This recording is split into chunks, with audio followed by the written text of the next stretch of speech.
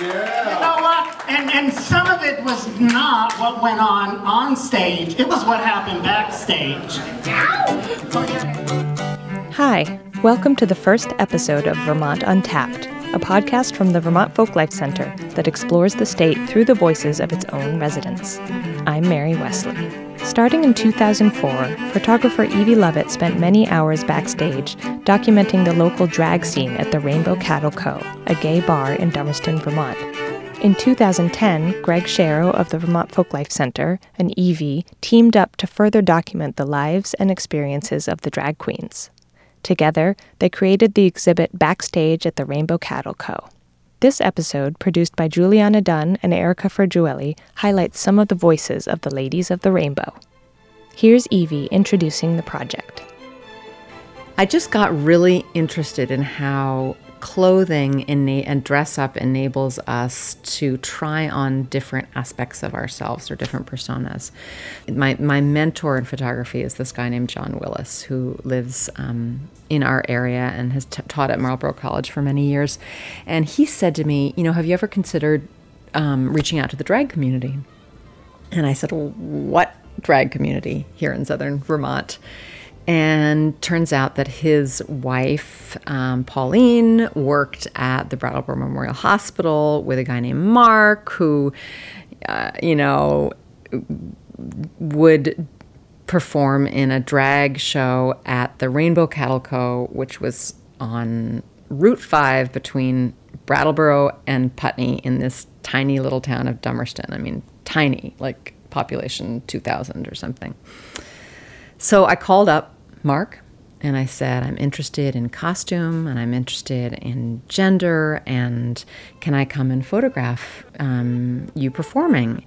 And he said to me, you don't want to come and watch us perform. You want to come backstage. And some of it was not what went on stage. It was what happened backstage. Oh yeah, and Evie, she could attest to some of that. Oh my. When she asked us to do this little project of hers, we thought, she ain't coming back. There's no way this straight woman is coming back to sit down here with 5, 6, 8 gay men, strapping their junk down, putting eyelashes on. She did all right. She did all right. She did great. You know what? The first few times she was a little timid, and she would stand back and say, "Oh, am I all right here?" But then after she realized that we were raunchy as hell and she could not offend us, she'd drop that camera, strap a dress up, pull tape off, do whatever it had to take, and then she'd say, "I got a picture of that." I basically, and I know they have told me this, so I feel like it's okay to say that, but I sort of became one of the girls. And, people would ask me to, hold their corset for them or should I do this lipstick or this lipstick color? Evidently, it used to be actually every week that they got together and they would play volleyball in drag in the back of the Rainbow Cattle Co. So it was a group of friends that were just hanging out, and Candi describes, her first drag gown was her sister's prom gown. Oh, back in the days when she was a size 8, and when they look at photographs of themselves in the early days, they just kind of slapped on the makeup and they didn't shave, and, it was not something that they took seriously, but then, they became quite professional about it. We were open for about 4 months or so, and the local AIDS project wanted to do a benefit, and we were all for it. They wanted to do a drag show. And I was like, oh, that'd be cool, we haven't seen a drag show in ages. And we got Mama to host it. And he hosted our first drag show and did drag for his first time. I believe it was his first time. And she was great, and I just saw how much fun she was having doing it. It was fantastic. I was just amazed by it. I was like, what a transformation. And then, taking it off, after he took off all the makeup and the hair and all that stuff, he was still the same person. He was Mark again. It was Mama. We called him Mama even before he did drag because, you know, he was like somebody's mama. He told you what to do, and if you didn't like it, to hell with you, you know. He didn't care. He'd move on to the next person. When I saw how much fun he was having, I was like, oh, that's a blast. And I was like, you know what? I could do this. I was like, I want to try it. I wanted to try it. The first year that the cattle company was in business, they were having a Miss Cattle Company contest, and they asked if I would MC the show. Because you know what, I would get trashed and be funny. So at first I said, oh, you know what, I don't think I could do that. And I'm a nurse here in Brattleboro, and I was driving to work to do a 12-hour 3A to 3P shift, and I loved Bette Midler. I lived in Keene at the time, and I popped her Beaches, you know, CD into the car, and I started listening to Under the Boardwalk, and I had this image of this fat lady singing Under the Boardwalk, you know, and talk about, you know, the smell of French fries. And I said, oh, you know what? I can do this. So I went to the club next and I said, you know what? I'll do that. I said, and I'll perform, but I'm not gonna, you know, I'm not a beautiful drag queen. I'm not gonna do that. And I rented a fat lady costume with a bikini, and I came out and I did Under the Boardwalk as this fat lady. And I started, after that, performing a little bit more. But for a long time, I would not, like my costumes had to have panels placed in them. It would drive Kitty crazy. She'd make this outrageous gown or dress, and then she'd have to put some kind of a panel in it because I wouldn't shave my chest. And a wig was certainly too hot for me to wear. So it took a while for me to get into the full, because I just couldn't be that serious about it. I have always thought, you know what, all of these people are so, you know, they think that they, you know, dressed up and put all of this on and they come out and they're beautiful women. But you know what, they're really just men in dresses.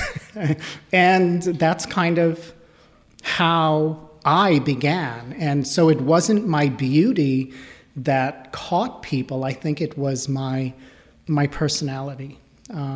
I think I'm naturally an outspoken person, but put me in a dress and give me a drink and I'm a bitch, and people love that. But unlike a theater, I don't want the lights to be out because I do want you to see me. So can you see me? Girl, we can see you. And can you see her? Oh, yeah. Could you put the lights down a little bit more? What the performers would do, and they talk about this, I love it when they talk about this. They talk about how they'd come down into the basement of the Rainbow Cattle Co., you know, with their, you know, suits, with their containers of dresses and boxes of shoes, maybe in hand, some there, some that they're bringing with them.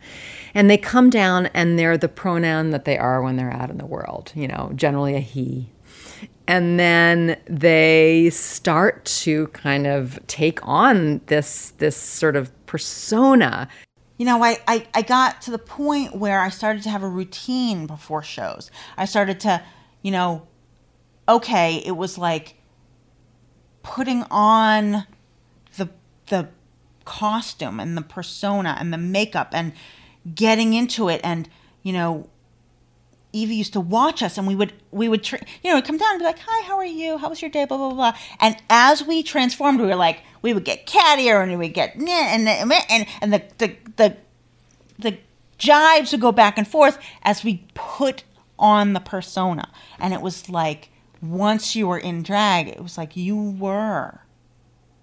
And, you know, I have long nails, and I wear fake nails for drag because it's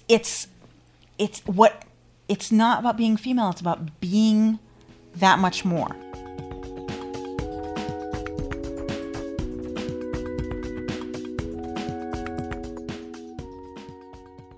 There's Mama and there's Mark. I mean, you know, Mark gets up and puts on scrubs 5 days a week and goes to the office and is a nurse.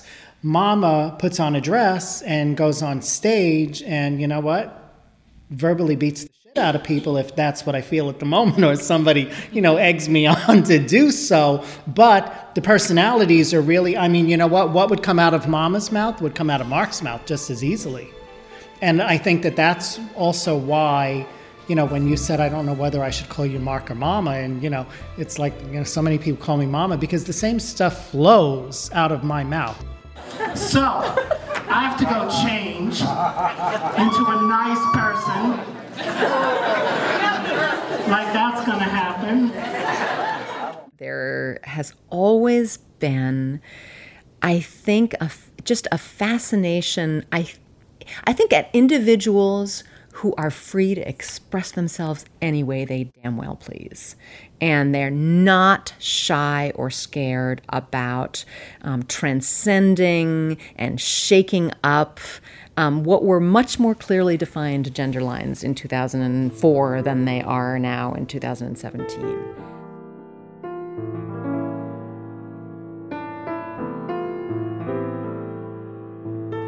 At the time, I can remember going down to the Holyoke Mall and going into Lord & Taylor. And I was bound and determined I was going to buy an evening gown because anybody who was anybody wore an evening gown, beaded, over the top, grand. I was so scared.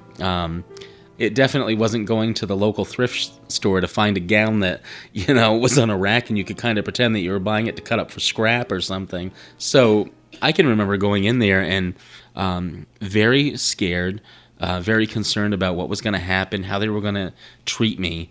And so I went over and I started looking over, and a couple of salespeople had come over and asked me, can I help you? And I'm like, oh, no, just looking.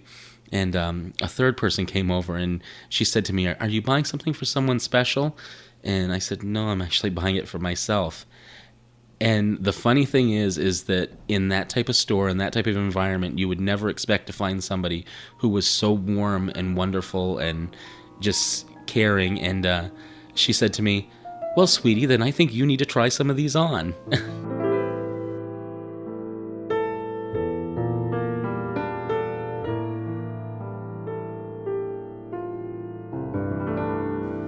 There were many, many, many surprises that came out of these interviews.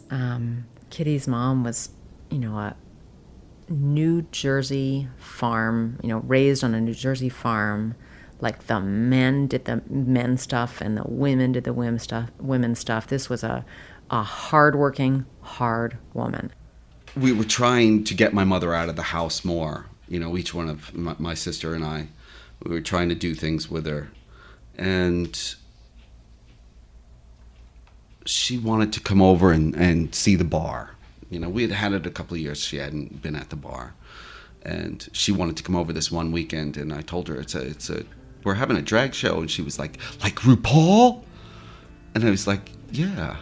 And I had no idea she knew what a drag queen was. So, I didn't dress that weekend because I wasn't sure how she was going to take it. She had a blast. She was buying the girls drinks. The girls were trying to get her to drink. She sat right in the front row. She was just... And I had never seen this woman smile like this before. This was all new for me and my mother. So... After the show was over, we went back to the main bar, and we were sitting by the bar, and the girls were around, and they started showing her pictures, and she didn't even have to ask. She pointed at a picture and looked at me. She's like, "Why didn't you do it tonight?" And I was like, "Well, you know what? There just wasn't time for me to do it tonight. I had to be behind the bar. I didn't write it off." So the next month. It was my weekend. My sister and I kind of took turns. It was my weekend, and I invited her over for the weekend and told her we were going to do a show, and she wanted to be in the dressing room. So, this 75-year-old woman we're taking down the basement stairs of a bar so that she could sit in the dressing room and watch all these drag queens get ready. It was a blast. By the time we were done, we had teased her hair up, put it up, and she had gone through our jewelry boxes and everything, and she sat right in the row, right in the front row, like she was a drag queen herself, and she had a blast. And from then on, she planned what show she was coming to and She got to know, I don't think she ever really knew any of the girls by their male name, but she knew every performer we had. She had pictures of all of them. And we bonded, I think. We really got to know each other a lot better then, through that period of time.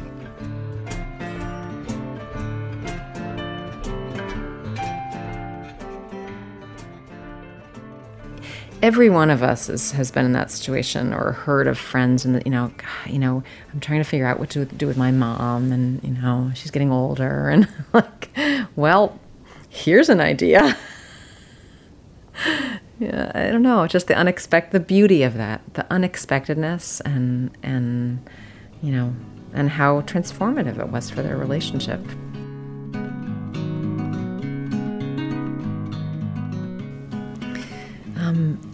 Sophia is like, she's like a professor. I mean, I feel like she deconstructs things, the phenomenon of drag and of performing in drag as a woman, as a lesbian, performing in drag.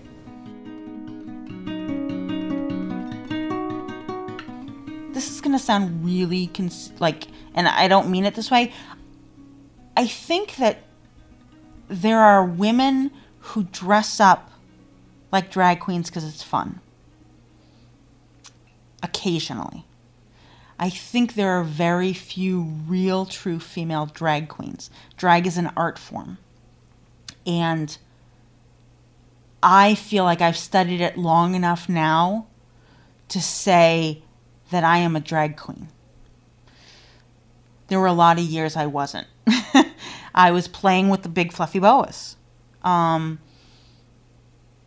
are very few. But I think also because people assume that drag is about gender. Drag isn't about gender. Drag is about, Mama and Kitty on stage are personas outside of gender. They are drag queens are an entity, and they're powerful.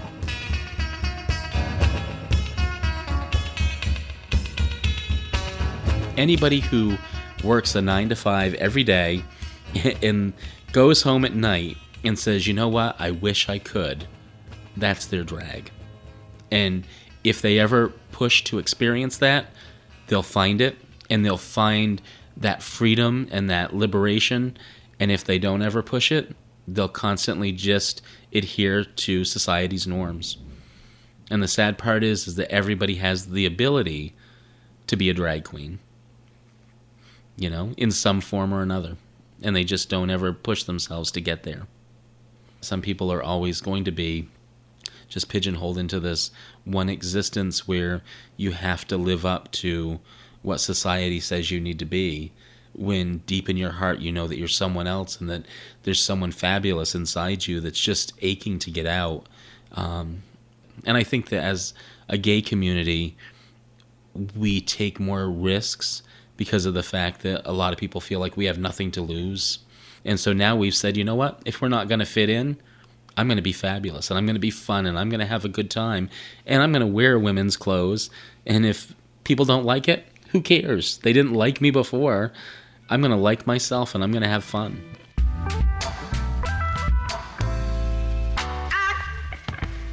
You've been listening to the voices of Miss Sophia, Candi, Mama, and Kitty, just a few of the ladies of the rainbow. Since these stories were recorded in 2010 and 11, the Rainbow Cattle Co. has closed its doors. But the drag show must go on. The group is still performing regularly around southern Vermont. Evie caught up with them earlier this month at the VFW Hall in Brattleboro. They were doing a benefit for the AIDS Project of Southern Vermont, a charity they've been involved with for years. So I didn't know that there was this whole drag tradition of supporting organizations. How did that arise for you and for the ladies? Originally, when we started performing at the Rainbow Cattle Company, we would do fundraisers for different things that were important to us. The food kitchens, toys for children, someone that came to us with a need. And as that kind of faded out, as the club closed and it kind of faded out, we would be asked to do, I think originally for the AIDS projects. And then people, I think, started to realize, hey, you know what? This is a great form of entertainment. They draw great crowds. Would they do a fundraiser for us? And it has just kind of caught on, and that's where we move to now. We have people that come to us with personal needs, maybe family sickness or something, and we do fundraisers for that.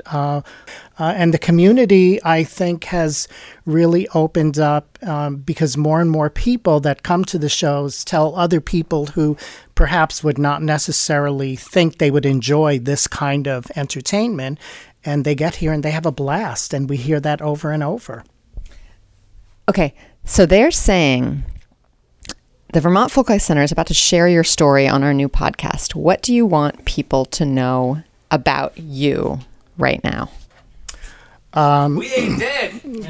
We're still alive. Yes, I agree. We're still alive. We're still enjoying each other. We're still enjoying raising money, helping people laugh and live. And, life just continues to go on for all of us. And, the ladies are just like any other family, slight changes now and then. But for the most part, we're all still here and we're all still supporting each other and having a good time. This has been the first episode of Vermont Untapped from the Vermont Folklife Center. Many thanks to Evie Lovett for her help on this show. And of course, thanks to all the ladies of the rainbow. New episodes of Vermont Untapped will be released monthly, but we're giving you 2 in a row as part of the show's debut. Go find episode 2 right now to hear about deer hunting in Vermont from an insider's perspective. Everybody did it. It was something everybody did. Come November, everything shut down. You couldn't even get your carburetor fixed, for crying out loud, on first opening day of deer hunting. There was no garages open. They were hunting. The show notes for this and other episodes are available at vtfolklife.org/untapped. Our theme music, Variations on Green Mountain Petronella, was performed by Dave Hoy. The Vermont Untapped logo was designed by Kat Rizos. Vermont Untapped is produced by Erica Frigiueli and me, Mary Wesley. Thanks for listening.